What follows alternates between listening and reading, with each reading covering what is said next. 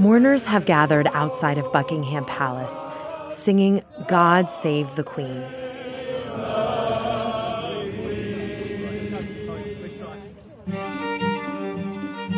Queen Elizabeth, Britain's longest-ruling monarch, died today.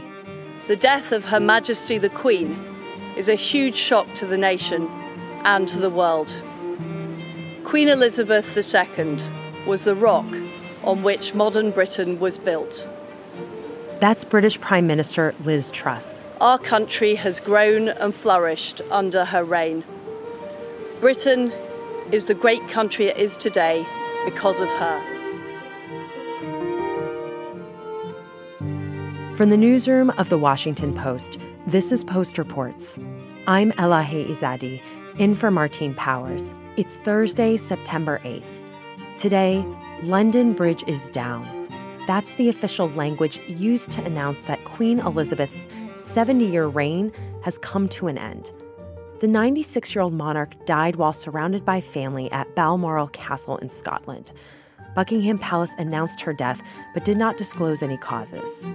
Queen Elizabeth's heir, Charles, has ascended to the throne as King Charles III. During her lifetime, Queen Elizabeth served as a constant presence, a figure symbolizing continuity for the United Kingdom, even as the world and Britain's place within it has fundamentally changed. I think it's safe to say that Elizabeth, through her diligence and personality, secured the monarchy during her reign because she was so well liked and admired. That's reporter Adrian Higgins, who covered the royal family for years.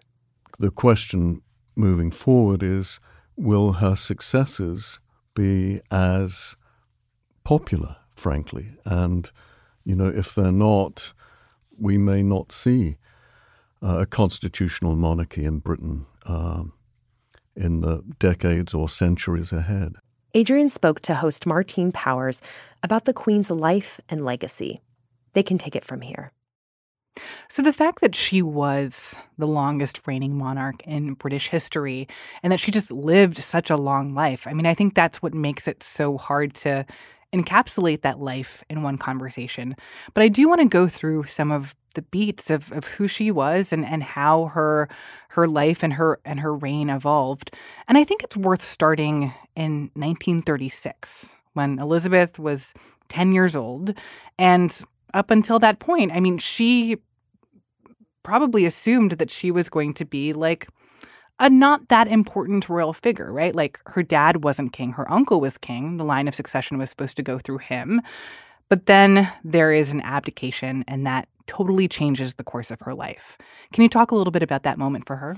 Yes, it's often been said that had she not become the Queen, she would have lived this very sort of quiet, amiable life of an English aristocratic countrywoman who had her dogs, her horses, her walks, her Land Rover, all that stuff, and her green wellies. And she, in her private life, she sort of lived that a little bit.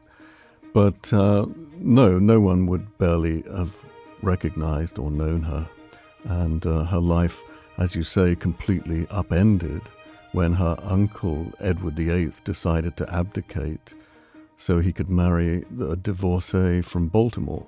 But you must believe me when I tell you that I have found it impossible to carry the heavy burden of responsibility and to discharge my duties as king as I would wish to do without the help and support of the woman I love. And basically she was trained, if you will, to be the princess and then to be the queen. I can make my solemn act of dedication with the whole empire listening. I should like to make that dedication now. It is very simple. I declare before you all that my whole life, whether it be long or short, shall be devoted to your service and to the service of our great imperial family to which we all belong.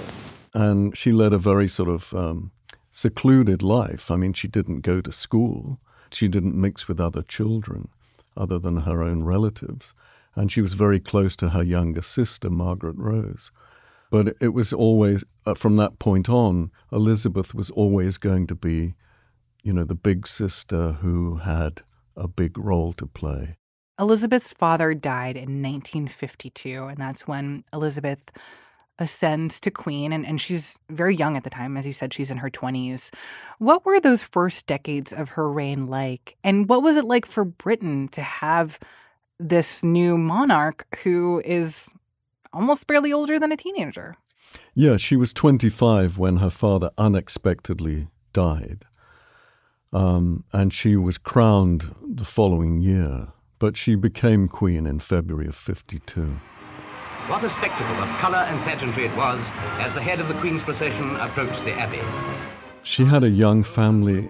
Her husband, Prince Philip, was this very handsome, I think he was described as a blonde Viking. Among the lay lords, the first to declare himself is her own husband, Philip, Duke of Edinburgh. Rising, he kisses the Queen's cheek and touches the Queen's crown in token of his readiness to help her bear its burden.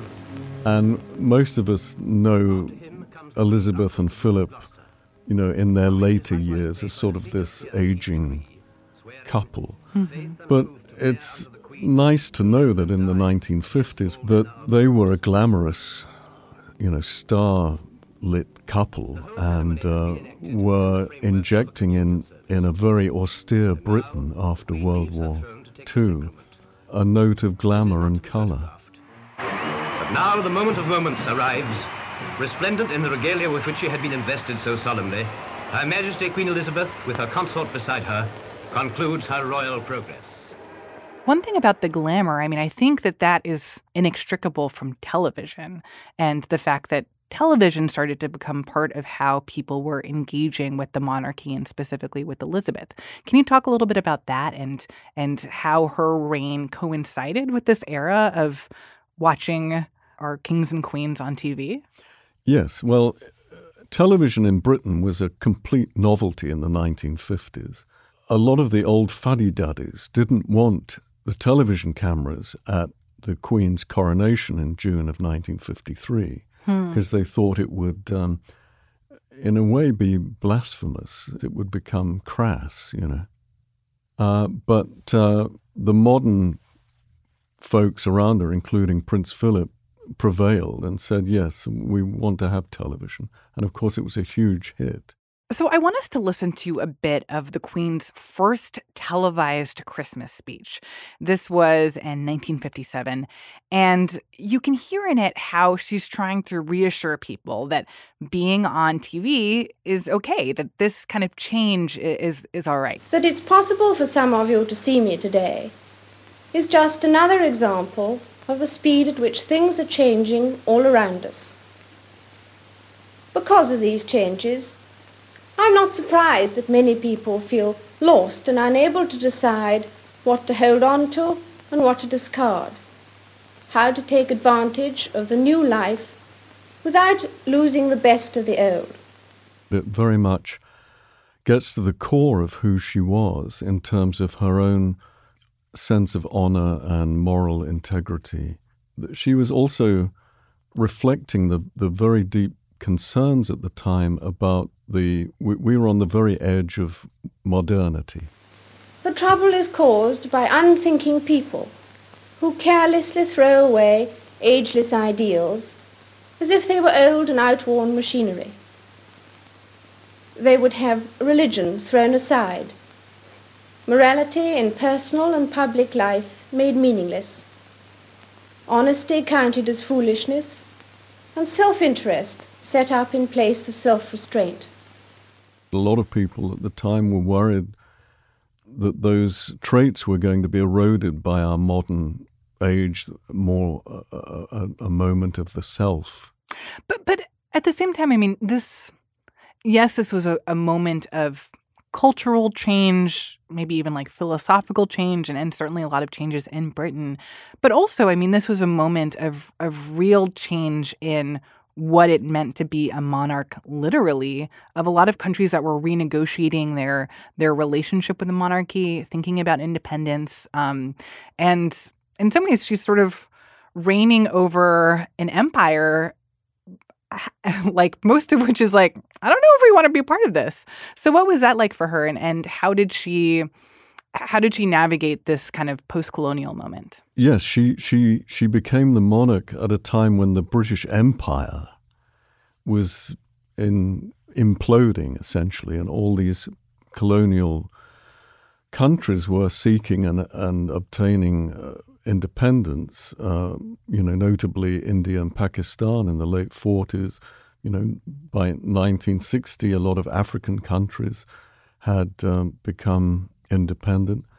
So she was, starting this job, if you will, with the sort of the rug of empire being pulled away from her. Mm-hmm. Well, what happened was that there was a very clever, I think very smart and good sort of transfer from empire to Commonwealth. And she was very proud of that, the Commonwealth. It meant a great deal to her.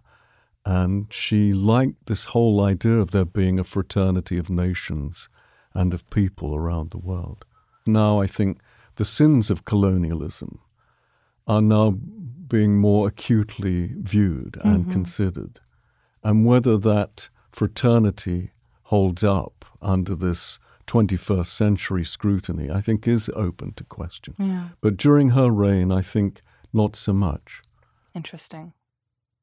I want to talk a little bit more about Elizabeth's personal life. You mentioned Philip, the fact that he was, especially when he was young, this gregarious character, and her children. How was she able to navigate all three of those roles of being a wife, as well as being a mother, as well as being a queen? And what were the ways in which those came into conflict? Well, they came into conflict several ways. I have to back up a little bit and talk about her marriage to Philip. Philip was a very virile, pragmatic, impatient alpha male who wanted to run, the business, run the show. Mm-hmm. And if you remember the series The Crown, I watched a lot of The Crown. The showrunner there, Peter Morgan, made the point that the dramatic tension in that marriage was that Philip was the alpha male who was subordinated to his wife. Mm-hmm. His wife was this demure, reticent person who was propelled to, He probably didn't really want to be in charge, but had to be in charge. Exactly, to be the top dog. But their personalities were very different. They both had a solid commitment to their respective roles and to the duty to the monarchy. And he was her main support throughout. And although, yes, he was gaffe-prone, he was impatient, he was brusque, he was there. He was the buttress for her. And I think on a personal level, it was a very successful marriage. And she sort of has a public persona and a private persona. The question is, what's the distance between the two of them? Mm. I think not as much as we might think. I mean, there probably is more with Charles, but with the Queen, as what you saw is pretty much what you got. She had this face that when she wasn't smiling, it just was a stone face, and you couldn't read it. And so you couldn't tell if she was absolutely pensive or miserable or bored or enraged or what. You couldn't decipher it. And I think that in a way served her well, but she was a joyful person. Yeah. So as for her children, yes, there were times absolutely when she had to put the monarchy above her family. And you see repeated moments of that and glimpses of great stress having to do that.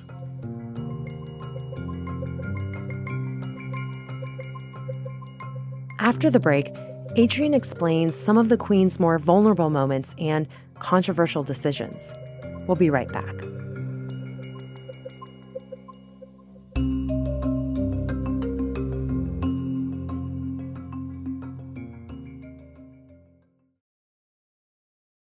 Hey, this is Christina Quinn. I'm the host of Try This, the Washington Post's new series of audio courses. The idea behind Try This is to become better functioning humans without having to comb the internet for countless hours. In our first course, we learned how to sleep better. Now, we're going to learn how to make our friendships stronger. I'll offer expert tips that are doable, and I'll keep it short. So let's do this. Class is in session. Find Try This from the Washington Post wherever you listen. So, Adrienne, you have covered the royal family for years. Can you describe a little bit about how the late Queen Elizabeth's relationship with her son Charles evolved, how his affair with Camilla colored that relationship, and then what starts to happen when Diana comes into the picture? Yes, you have to examine Charles, and he always felt that his parents were remote, and he complained, carped that he didn't have as close a relationship with his mother as he would have liked. And the low point was, without question, in the 1990s and early 2000s. And that had to do with the whole debacle of Charles and Diana, but other catastrophes that occurred then. In the aftermath of Diana's death, this was a time when Charles was connected more openly with Camilla and wanted her to be more accepted. But I think it goes back to how much she was stung by Diana's death, and we can talk about that. Yeah, I mean, that's a moment that frankly sticks out to me a lot. I remember when Diana died. I remember how my mom reacted when Diana died, how frankly bereft she was. And I think a lot of people around the world felt that way, and that the Queen was in this position of people wanting to hear something from her. Talk a little bit about how Elizabeth responded to Diana's death and why that was a big moment and a controversial moment. Okay, well, you have to understand the context, which was, I think in 1992, 5 years before her death, the Queen had what she called her annus horribilis, or her horrible year, which was where she had Charles and Diana split up, Andrew and Fergie split up, I think Anne and Mark Phillips split up. And then you had this terrible fire at Windsor Castle, which was her favorite abode. So, and then you had all these sordid interviews and disclosures between Charles and Diana in the ensuing years. And then finally, after Diana gave her interview to the BBC, in which she said, "Do you think Mrs. Parker Bowles was a factor in the breakdown of your marriage?" Well, there were 3 of us in this marriage, so it was a bit crowded. And sort of making her case to the public and how the royal family had been horrible and all that. The Queen said to Charles, "You've got to divorce, this is it." And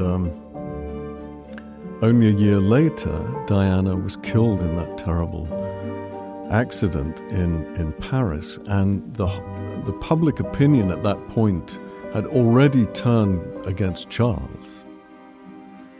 Now it was turning against the royal family. And the British public was grief-stricken by this death, but also very angry. But they wanted somebody, I feel, to blame for Diana's death. And instead of blaming the driver of the car, they blamed the paparazzi, and then they blamed the Queen, who was, if you remember, was in Balmoral with William and Harry and Charles. This is a house in Scotland. The remote holiday home in Scotland. And she wouldn't come back to London. Her rationale was she wanted to protect Harry and William from the onslaught. But the public misread that as her being aloof and remote. And for the record, I would challenge whether the public was misreading that and seeing her being aloof and remote, or reading properly that she was being aloof in a time when people really wanted a public show of grief and an honesty about this tragedy that didn't seem to come natural to her.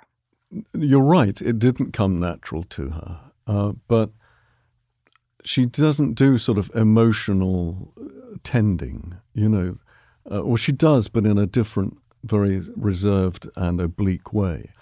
And it just wasn't in her wiring to respond to that. And then she did end up responding in this speech that she made, this address. She did. She gave this address in which it was very carefully worded, in which she spoke, of sort of grief, but there was no outpouring of affection for Diana, respect and sorrow, but not love, I'd say. We can all, wherever we are, join in expressing our grief at Diana's loss and gratitude for her all too short life. It is a chance to show to the whole world the British nation united in grief and respect. May those who died rest in peace, and may we, each and every one of us, thank God for someone who made many, many people happy. She walked that tightrope very well there. You have to understand that within the court, within the palace, there was the feeling that Diana had betrayed the royal family.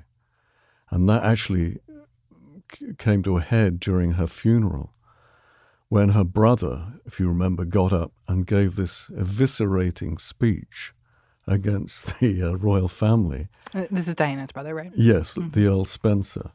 Diana explained to me once that it was her innermost feelings of suffering that made it possible for her to connect with her constituency of the rejected. And here we come to another truth about her. For all the status, the glamour, the applause, Diana remained throughout a very insecure person at heart, almost childlike in her desire to do good for others so she could release herself from deep feelings of unworthiness, of which her eating disorders were merely a symptom. The world sensed this part of her character and cherished her for her vulnerability, whilst admiring her for her honesty.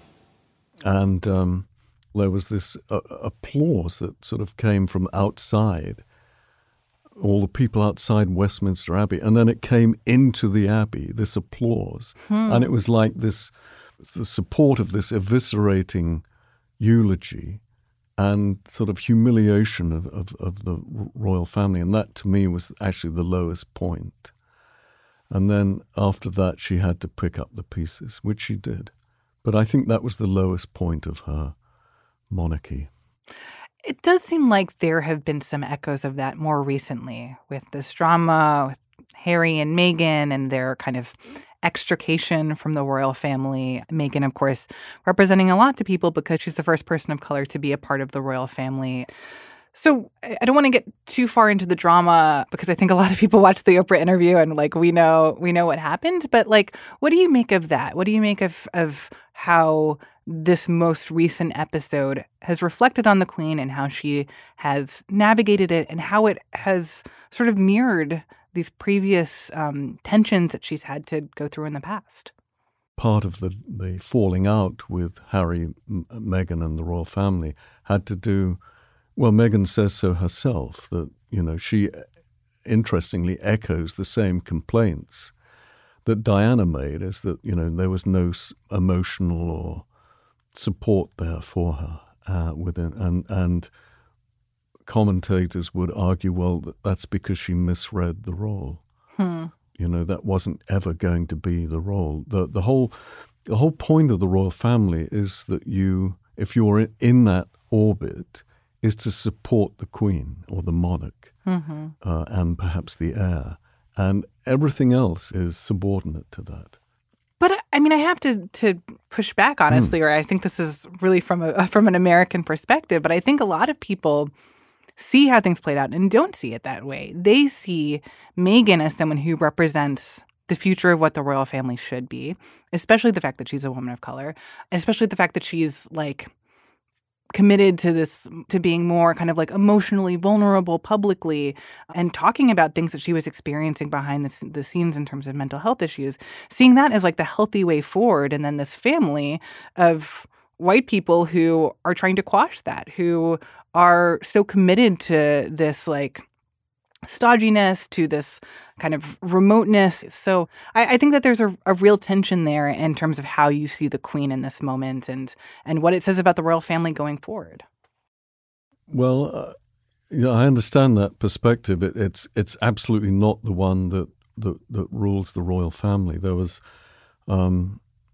their feeling is, and the feeling of many commentators is that if you reduce them to mortals, with all the emotional connection that we have with people we want to be close to, that you wreck the magic of it, and they become ordinary and vulnerable.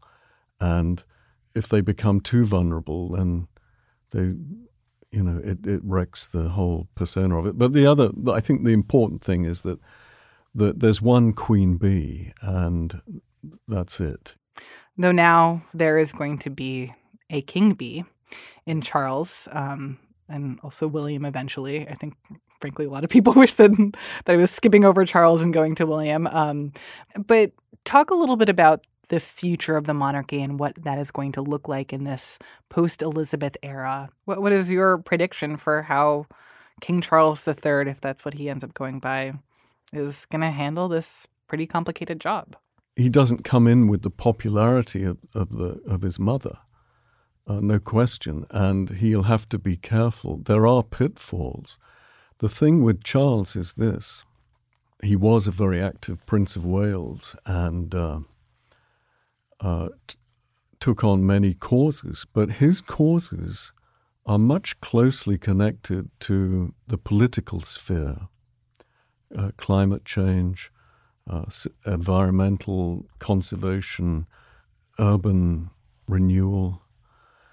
And in the past, he was faulted for coming very close to crossing the line that a monarch of Britain cannot cross, which is into politics. Mm-hmm. That's the third rail for the monarchy. You can't do that. And he, as Prince of Wales, wrote many letters trying to cajole ministers to do this and that. He has said he recognizes that as king he can't do that he will now keep his mouth shut. Now, the question is, will he? And if he can't keep his disagreement with public policy or what have you quiet, or if he brings it into the realm of his sovereignty, then I think you would not only have a problem with people having difficulty with that, but also the government.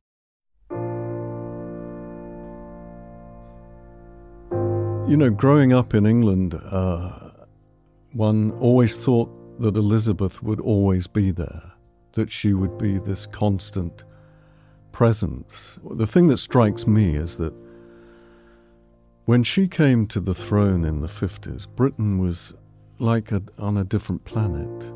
And when you think of, the 21st century and how different the world is, she was this constant beacon. She was the one thing that didn't change.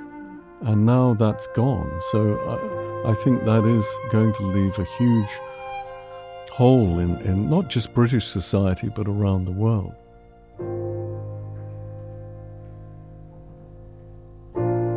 Adrian Higgins is a writer and reporter who's covered many things here at The Post, including gardening and the royal family. That's it for Post Reports. Thanks for listening. Today's show was produced by Sabby Robinson and Ariel Plotnick. It was mixed by Sean Carter and edited by Lexi Diao. I'm Elahe Izadi. We'll be back tomorrow with more stories from The Washington Post.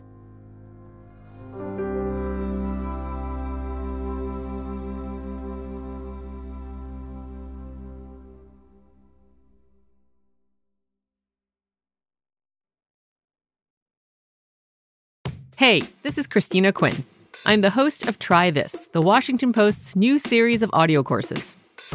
The idea behind Try This is to become better functioning humans without having to comb the internet for countless hours. In our first course, we learned how to sleep better. Now, we're going to learn how to make our friendships stronger. I'll offer expert tips that are doable, and I'll keep it short. So let's do this. Class is in session. Find Try This from the Washington Post wherever you listen.